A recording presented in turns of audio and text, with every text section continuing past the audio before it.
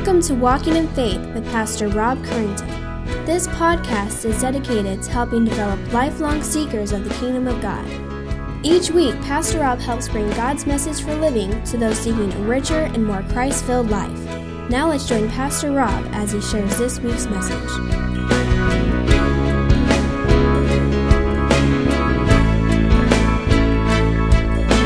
Take your Bibles if you would, and let's turn to Genesis chapter 1 as we continue in the book of Genesis. Last week we looked at the creation of all things as we saw that God creates from nothing. God creates by His Word. He creates excellence, and He creates for His glory.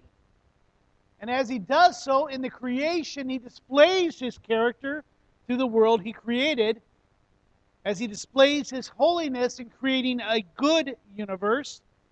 God displayed His mercy in creating a sustaining universe, and His sovereignty in creating a universe for His glory.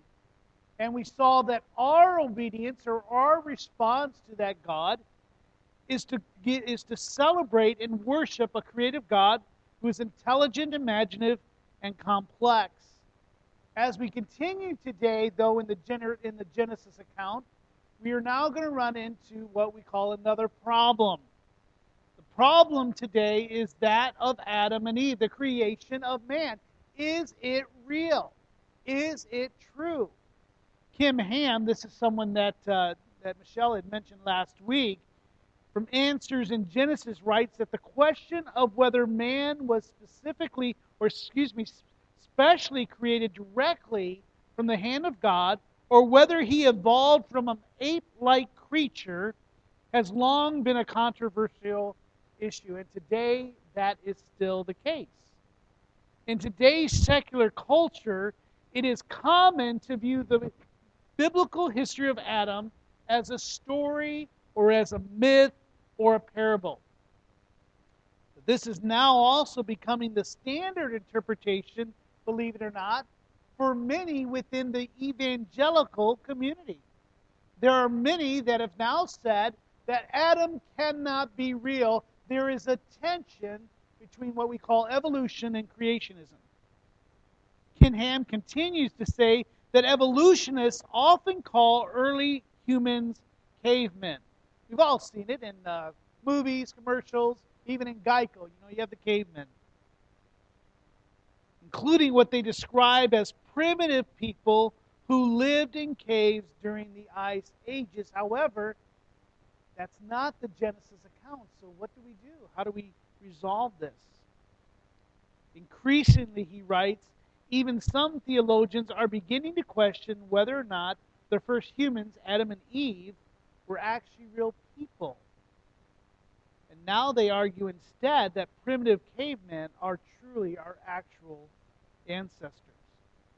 For me, I believe evolution is so popular with the world because they desire to make themselves into gods. And evolution does that. The psalmist warns us and calls us to worship God in Psalms 103 with this phrase, "Know that the Lord, He is God." Okay. Anytime you hear that phrase, that He is God, that's an automatic amen, whether I pause or not. So let's try that once again. Know that the Lord, He is God. Amen. It is He who has made us and not we ourselves. Wow. And it seems like many evangelical biblical scholars, from the ivory towers of seminary down to the pews, have made God in their image. And evolution is the answer to that. The Genesis story continues in chapter 1 and chapter 2 by telling us where we came from and how we get there. Remember, Genesis is a story. It's the beginning. The whole Bible is a story, and we are still in the first chapter called creation. Some people, I should make you aware, have imagined that there's a contradiction between chapter 1 and chapter 2 of Genesis. They complain that there are two creation accounts in those chapters. However, that's not true. In Genesis 1 through verse 20 through chapter 2 verse 3, that gives us a chronological order of creation. This is what I did on day 1. This is what I did on day 2 through day 7. While the rest of Genesis chapter 2, 4 through the rest of the end of the chapter gives us a descriptive account. It focuses mainly on what God did on the 6th day. For on the 6th day, God created His crowning achievement. That's why the title is The Crowning Achievement of Creation, as we see man is a special creation of God. Father, I pray that you now would come and join with us as we are now informed by your Scripture. What does your word say about man? This is important. This is under attack. This is something that we need to get a hold of. So as you inform us by your word, I pray that your Holy Spirit will begin to transform our hearts and our minds to think biblically. Help us to answer the very difficult questions, and there is a real tension out there today. So I pray that you would open up our hearts and minds to receive what you have. Fill up what's lacking in my study, in my presentation, and anything that I do, and may you be glorified. We pray this in the name of your Son, Jesus. Amen. In Genesis, we've been talking about how God has been displaying His character. The last 2 weeks, we saw how God displayed His character through the world He created. And if you're someone who likes to take notes, you're going to want to get this, because for today and next week, we're going to talk about how God displays His character through the man that He created. And we're going to give you 4 ways in which God displayed His character. So take your Bibles, if you would, and look at Genesis chapter 1, verse 26.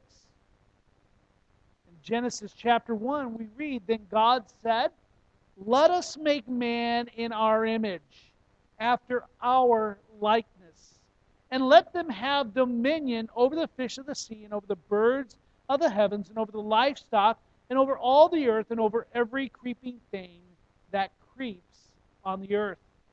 So God created man in His own image. In the image of God, He created him. Male and female, He created them. What we see here for the first point, if you're taking notes, is God displays His holiness and created a man in His image. And when He looked and said it was good. He created man in His own image, and in a way displaying His image. I need to point this out, that God did not create us or need us for fellowship.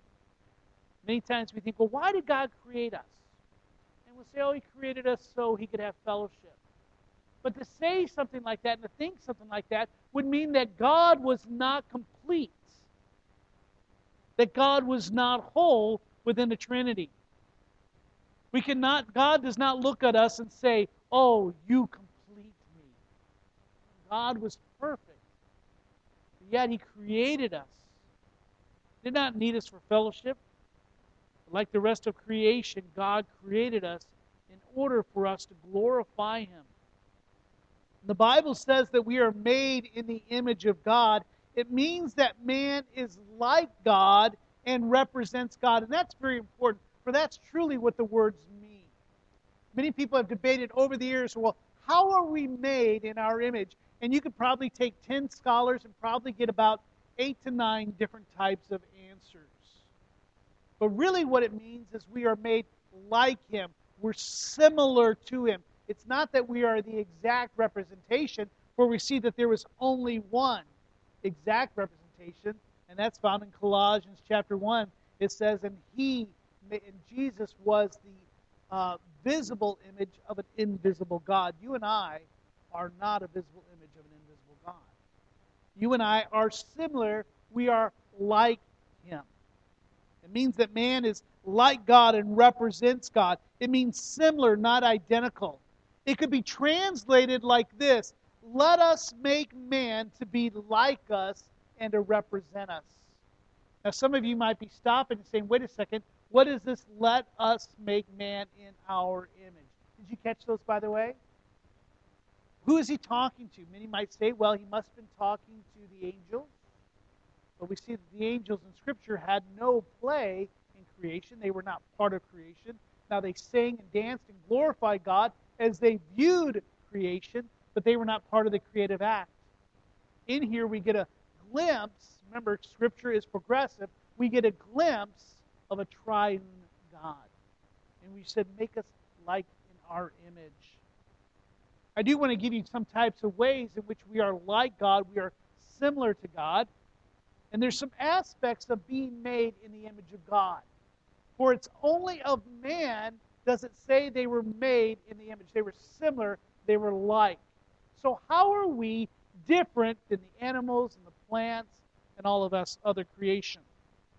I want to give you 2, 4, 5 of them right here. I didn't number them. I had to do that in my head real quick. I'm getting better at that. The first one I want to get is we have a moral sense of wrong and right. You and I, as humans, we are like God, in which we have an attribute of knowing what's wrong or right. We have a moral sense. We also have a spiritual commune with God. It's only man that can make food and look at it and then move their eyes and their hearts to heavens and worship God. The animals do not do so. There's no spiritual commune with God. We're also like God in the fact that we have a mental reason. We can think. We have intellect. Again, there's another picture that they picture man as being so primitive that he didn't know what fire was. He couldn't make a wheel. He probably couldn't talk. He just grunted. His way of dating was taking a club and hitting a woman over the head, pulling her by the hair back to the cave. But yet, as we'll see next week, man was intelligent enough to be able to look at the animals, describe them, give them names and attributes, and even realize that he was alone. We're also made in the image of God. We are like and similar to Him, is that we're relational. We desire deeper community. We're able to relate to one another. Another aspect of being made in the image, in which we're similar but not like God, is that the physical senses. It's not as if God has a hand. That's another misnomer. Many people think, well, God must have a hand. He must have eyes. He must have ears. For the Bible depicts Him as such. We hear the hand of the Lord, or God sees.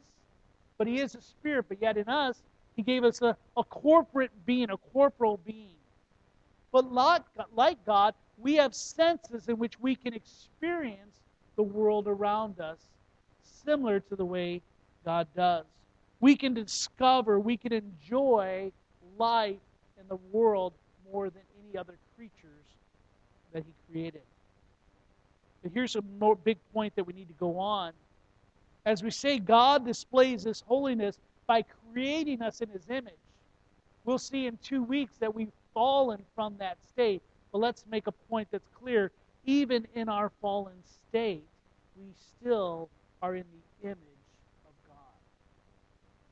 And I would use that point as that's important as we go on to love our neighbor as ourselves, is that we recognize that we too, and our brothers and sisters, and even those are enemies. Why do we pray? Why do we love them instead? Because they're made in the image of God. So the first thing we see is that God is displaying His character of holiness by creating us in His image, and He says, you are like us. You are similar to us. We are going to give you some attributes that are like us, that are different from all of creation. The second way that God displays His character is by displaying His mercy in creating and providing a sustaining environment for us to live in. Look at Genesis chapter 1, and let's continue in verse 28. And God blessed them. And God said to them, be fruitful and multiply, and fill the earth, subdue it, and have dominion over the fish of the sea, and over the birds of the air, and over every living thing that moves on the earth. Verse 29. And God said, behold, I have given you every plant yielding seed that is on the face of the earth, and every tree with seed in its fruit. You shall have them for food. We see a great providential God. He goes on in verse 30, and to every beast of the earth, and to every bird of the heavens, and to everything that creeps on the earth. Everything that has the breath of life, I have given every green plant for food, and it was so. God saw everything that He had made. Behold, it was good. And there was evening and there was morning, the sixth day. Conclusion. God displayed His mercy by creating and providing a sustaining environment for us to live in. He didn't just throw us in this little bubble and says, make do. Do your best. God shows mercy. Even knowing that we were going to fail, God provides His mercy by providing. As reading that, you might have seen the word subdued. Elsewhere, it means to bring a people or a land in subjection so that it will yield service to one subduing it. Here, the idea is that man and woman are to make the earth's resources beneficial for themselves.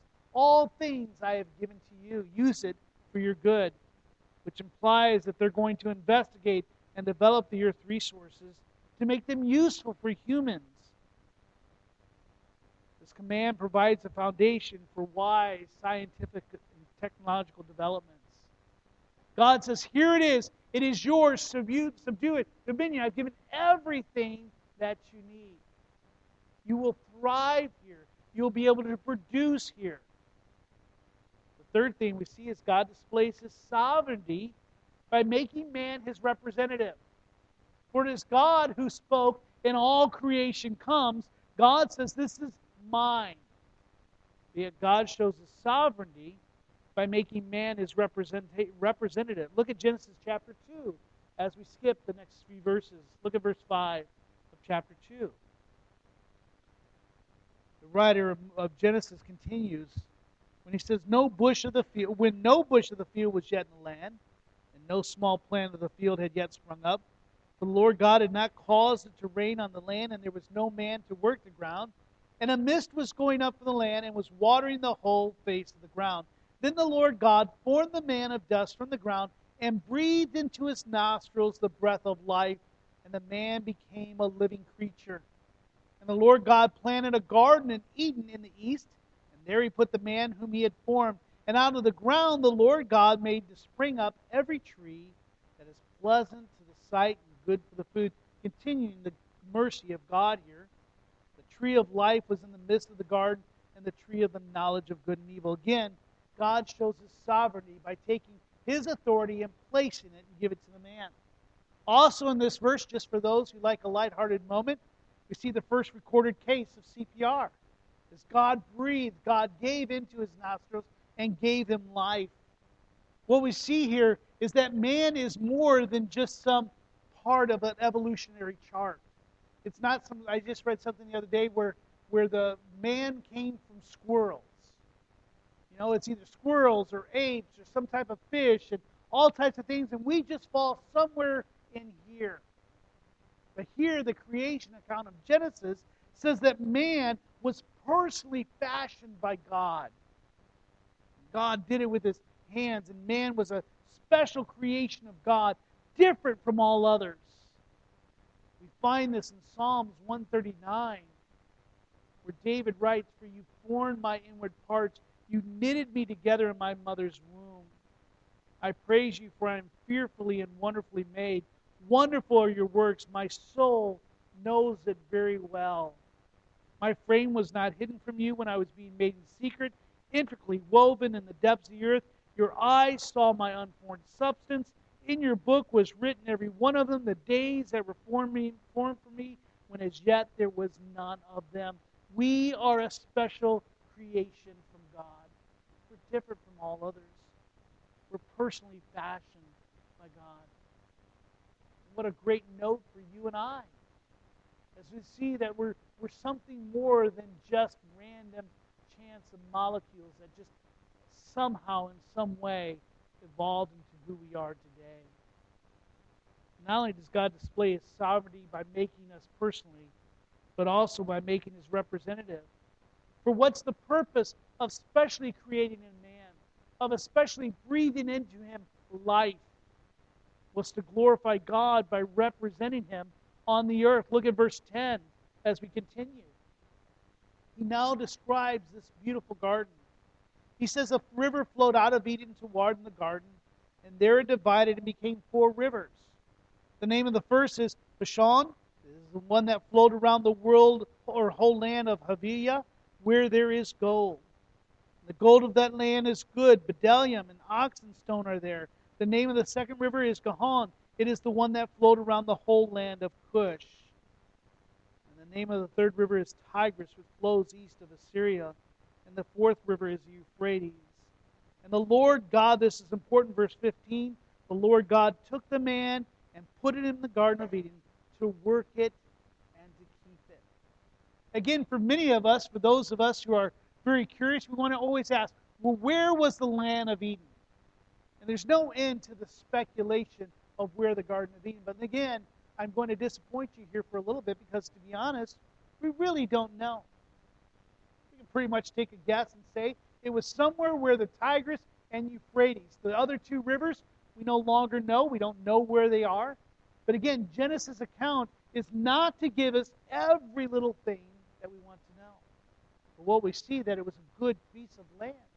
It was a land that was good. And in it, God says, I'm going to put you in this land, and I want you to work and keep it. I want you to cultivate this land, and I want you to protect this land. As God's representative, human beings are to rule over every living thing on the earth. And I know that to some, that can be offensive. You mean you're to rule over the animals? You're to rule over the plants? That's obscene. We shouldn't have that. They should have equal rights. And we live in this world in which everything is to have equal rights. Even today in Switzerland, there's laws that are coming across to protect grass and to protect plants from being unduly plucked or cut. Why? Because everything's living. Man is just another one of the evolutionary things that have evolved. But yet here we see that God says, no, there's a special rule that you have.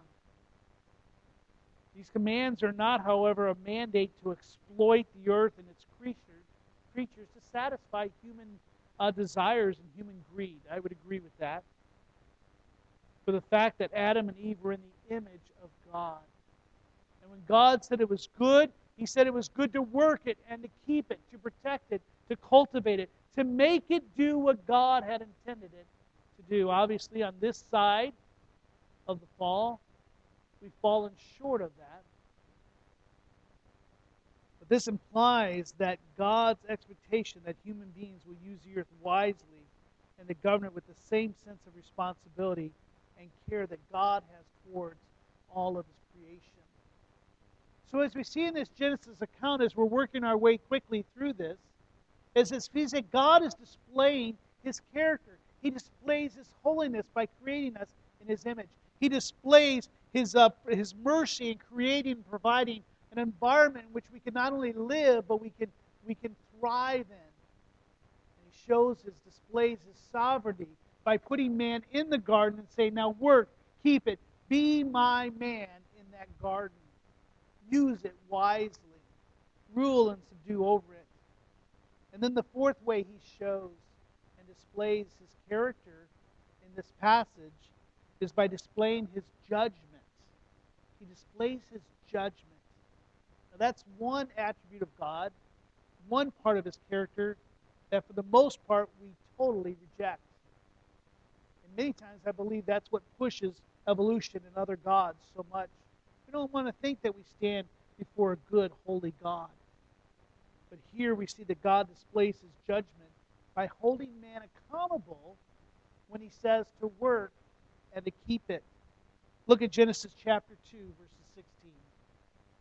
And the Lord God commanded the man, saying, you may surely eat of every tree of the garden, but of the tree of the knowledge of good and evil you shall not what?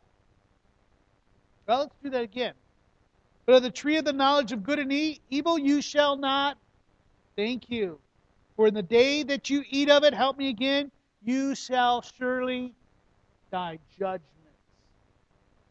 God's mercy, God's judgment. Without God's judgment, mercy has no meaning, does it? And many times we want to take all of God's mercy but throw His judgment out the window. We do the same thing with God's love and God's wrath. But again, without God's wrath, how could I ever know God's love? And without knowing God's love, how can I know His wrath? They both help inform us. They both help transform our heart attitudes towards a loving and wrathful God. In the same way, God says, I've created man in order to put him in that garden, but yet he is accountable. And let me tell you today, we too are still accountable to a holy God who has put us to be His representative here on earth. And so for many people, when they say, but does it answer all the evolutionary claims of evolution? Well, sorry, we're not going to find it. We had shared this 2 weeks ago. For many people, they want to take Genesis 1 and 2 and make it some type of apologetic defense. In reality, though you may use it for some of that, it's not its intention. The book of Genesis is to tell us that there is a God and to share with us who God is. From His special creation and special revelation, we get to know Him and who we are in relation. And so for you and I, we still live with that tension. How do we answer those who say that Adam and Eve were not real? Can this biblical account be reliable? And in the end, does it really matter? That's what I want to share with you today.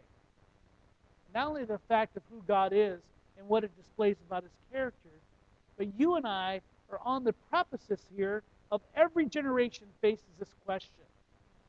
But I feel in many ways we are beginning to lose this battle. So I ask the question, were Adam and Eve real historical people? Simon Turpin writes that the debate over whether Adam was historical is ultimately a debate on whether or not we can trust the Scriptures clearly, what the Scriptures clearly teach. And I think that really comes down to the end result. If you and I cannot be certain of the beginning, then why would be certain about the Scripture or what the Scripture teaches elsewhere? The uncertainty of truth is rampant in our culture, partly due to the influence of postmodernism, which is why many believe many are unsure over Adam's historicity, and they believe that it's unimportant. Even evangelical scholars are beginning to deny a real historical Adam. Let me read a quote from you. Jewish scholar Louis Jacobs observed that there's no doubt that until the 19th century, Adam and Eve were held to be historical figures, but with the discovery of the great age of the earth, many modern Jews and Gentiles have tended to read the story as a myth. In other words, how can we understand Adam and Eve in the belief of evolution? In 2010, in a book called A New Kind of Christianity, McLaren, who's the writer, explicitly denies that the Bible reveals Adam as a historical figure. In his words, speaking of the Genesis accounts, he writes that it is patently obvious to me that these stories are not intended to be taken literally. This is a Christian teacher. Although it didn't used to be so obvious, I know it won't be so now for many of my readers. In other words, the tide is turning. Most people are believing us. Most people are understanding the argument. He says, it's also powerful, clear to me that these non-literal stories are still to be taken seriously and mined for their rich meaning because they instill time-tested, multi-layered wisdom through deep, mythic language. So he says there is some things that we can gather from him, but it's really just myth. It's no different than you and I reading of Hercules or Poseidon or any of the other mythology and say, let's learn some spiritual truth from them about how our world came to be and what has become. Unfortunately, today some view Adam and Eve as a symbol for humankind. They weren't two real people. They're just a symbol. Or they represent human potential as created by God, or as an analogy for the origin of Israel. Really, Adam and Eve are just a symbol of Israel. Well, here's the question I have to ask. Why do so many biblical authorities abandon the creation account of Adam? Are you struggling with that today? You find yourself sometimes being made fun of, maybe when you're in school and evolution's being taught, and they begin to ridicule the faith of Adam and Eve, of a one person or two people being created and populating the whole world. I believe why so many are failing and so many are falling to this is for respectability in the eyes of the world. It's for respectability. They seek to please men rather than God. But I want to share with you that not all have fallen. You and I need to take up this fight. Al Mohler, who's the president of the Southern Baptist Theological Seminary, wrote that the moment you say we have to abandon this theology in order to have respect of the world, you end up with neither biblical orthodoxy nor the respect of the world. And see, that's what it comes to. For those of you who believe in creation, the world says you're idiots. You're stupid. You're not intellectual. You're a fool. You cannot even have a say into the intellectual matters of the world. For many Christians who are scientists, biology teachers, and so on and so forth, they find that their progress and their teaching abilities hit a wall, hit that glass ceiling, and find themselves ridiculed for what they believe. Mohler writes that the denial, listen to this, that the denial of a historical Adam means not only the rejection of clear biblical teaching, but also the denial of the biblical doctrine of the fall, leading to a very different way of telling the story of the Bible and the meaning of the gospel. In other words, he says, if you change Adam and Eve, it changes the whole story. If you cannot believe in a real Adam and Eve, how can you believe in a real Jesus?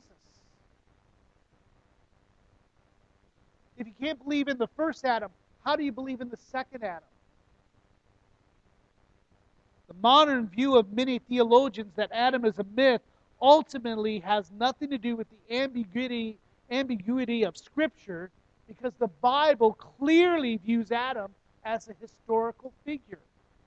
Instead, it's driven by a desire to reconcile evolutionary thinking with the Bible. And that's where many people come in today. I'm not sure where you are in that thought.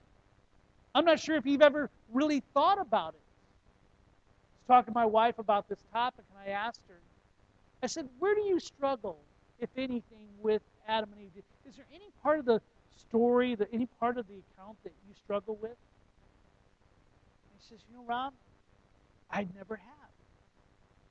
I guess I just don't think of it. I pointed out a few things, and I said, well, what about this and this? If you just were to think this through, this would be maybe problematic. How would we answer that?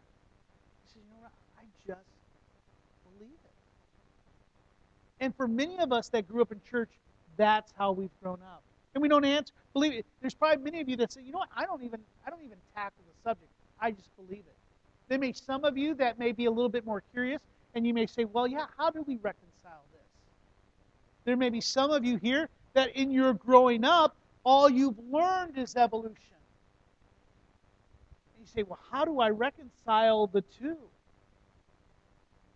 Well, what we see here is that the Bible says that Adam was a real figure. Adam is mentioned by name 30 times in 9 different books of the Bible. He's mentioned by name at least 18 times in the first chapter of the Bible alone. And he's mentioned in at least 4 books of the Old Testament and 5 in the New Testament. Therefore, no one who believes the Bible is infallible can doubt that Adam and Eve were created as the first human beings as a special act of God. To deny Adam is to deny Jesus Christ, as I said earlier. The 3rd chapter of Luke lists the genealogy of Jesus beginning in verse 23. And it traces Jesus through history to show that his humanity came from Adam, the Son of God.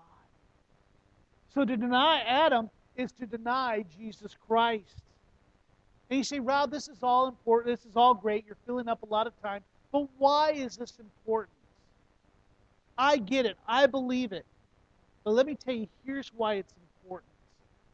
Because if you and I are not convinced of Adam and Eve, if we're not ready to accept what God is telling us in Genesis, it affects the doctrine of sin. And we'll see that in a couple weeks. Because if Adam and Eve were not real, then was the fall a real moment? And if not, how about the doctrine of Christ? Again, how can I trust that Christ is real if Adam and Eve is not real? The same Bible that says Christ was real, was a historical figure, so does the Bible say that Adam and Eve were true and real.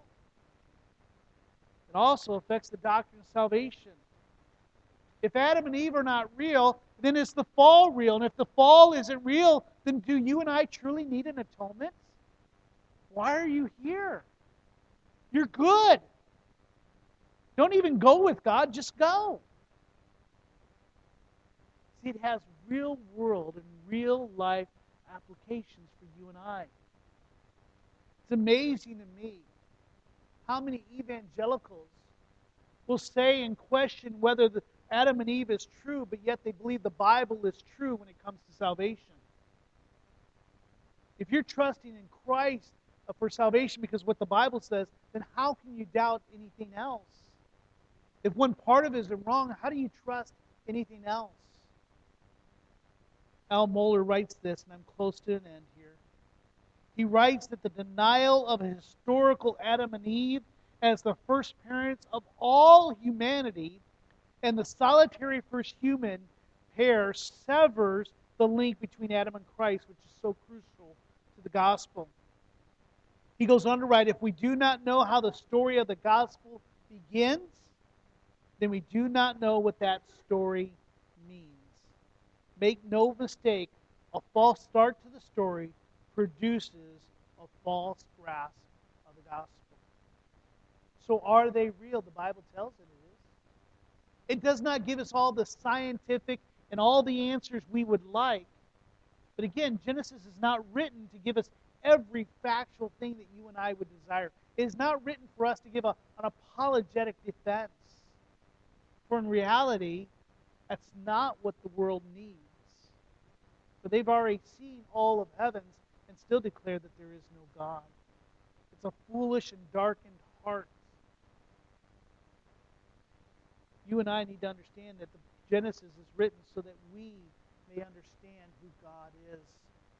And He's a God who displays His holiness and His creativity and His providential, sovereign, merciful judgment character. It's shown even as He created us. But as we look at Scripture, we may say, okay, now I understand and I'll accept that they're real, but what does it mean for you and I? As God displays in Genesis His character, how should you and I respond? And that's the point that I want to get you to this morning. For this is the transformation. The rest was just information. Here's what this needs to do for you and I. Our response is to trust and obey what God has written. Even though it may not answer all our questions, He's called us to trust and obey. Even today, you and I are to continue God's design for man. We're to be His representative on earth. God is in Genesis is in the mode of creation and blessing. God had a divine plan. Let us make. He had a divine pattern. Let's make Him in the image of us. He says the divine purpose, is to produce life and have dominion. He gives us a divine prohibition, serve and obey. And then He gives us a divine prosperity, be fruitful and multiply. And yet, even in our fallen state, we can continue the task given to Adam and Eve. For we too are given the same commands. It's given a little bit differently. You and I find that in Matthew chapter 28, where he says, all authority in heaven and earth has been given to me. Go therefore and make disciples of all nations. In other words, be fruitful and multiply. I have created you. You are my representatives on earth, teaching them to observe all that I've commanded you. And behold, I am with you always to the end of the age. Today, as we look at the character of God, let it cause us to give rejoicing and glory to Him, and cause us to trust and obey in a way that Adam failed. Father, I thank you for this. I thank you for the story of Adam and Eve. For in it we understand our beginnings. From it we can see who you are as you display your character. And Lord, I pray that that would cause us to glorify and to worship and to celebrate you. May it cause us to do the work and to keep, to cultivate and to protect, to be fruitful and multiply. Father, confirm and firm up our hearts and our minds, Lord, to hold on to your truth, even in the midst of the tension, in the midst of the unanswered questions we may have. May we trust and obey. We pray this in your name.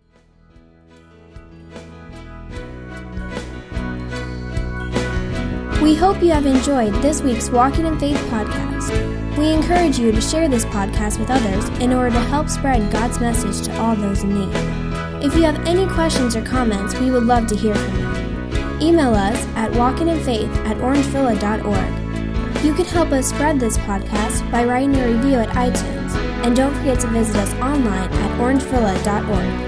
There you will find more information about our ministry, as well as share your thoughts, submit prayer requests, and find out how you can help others to grow in God's love. Until next week, may God bless you in everything you do.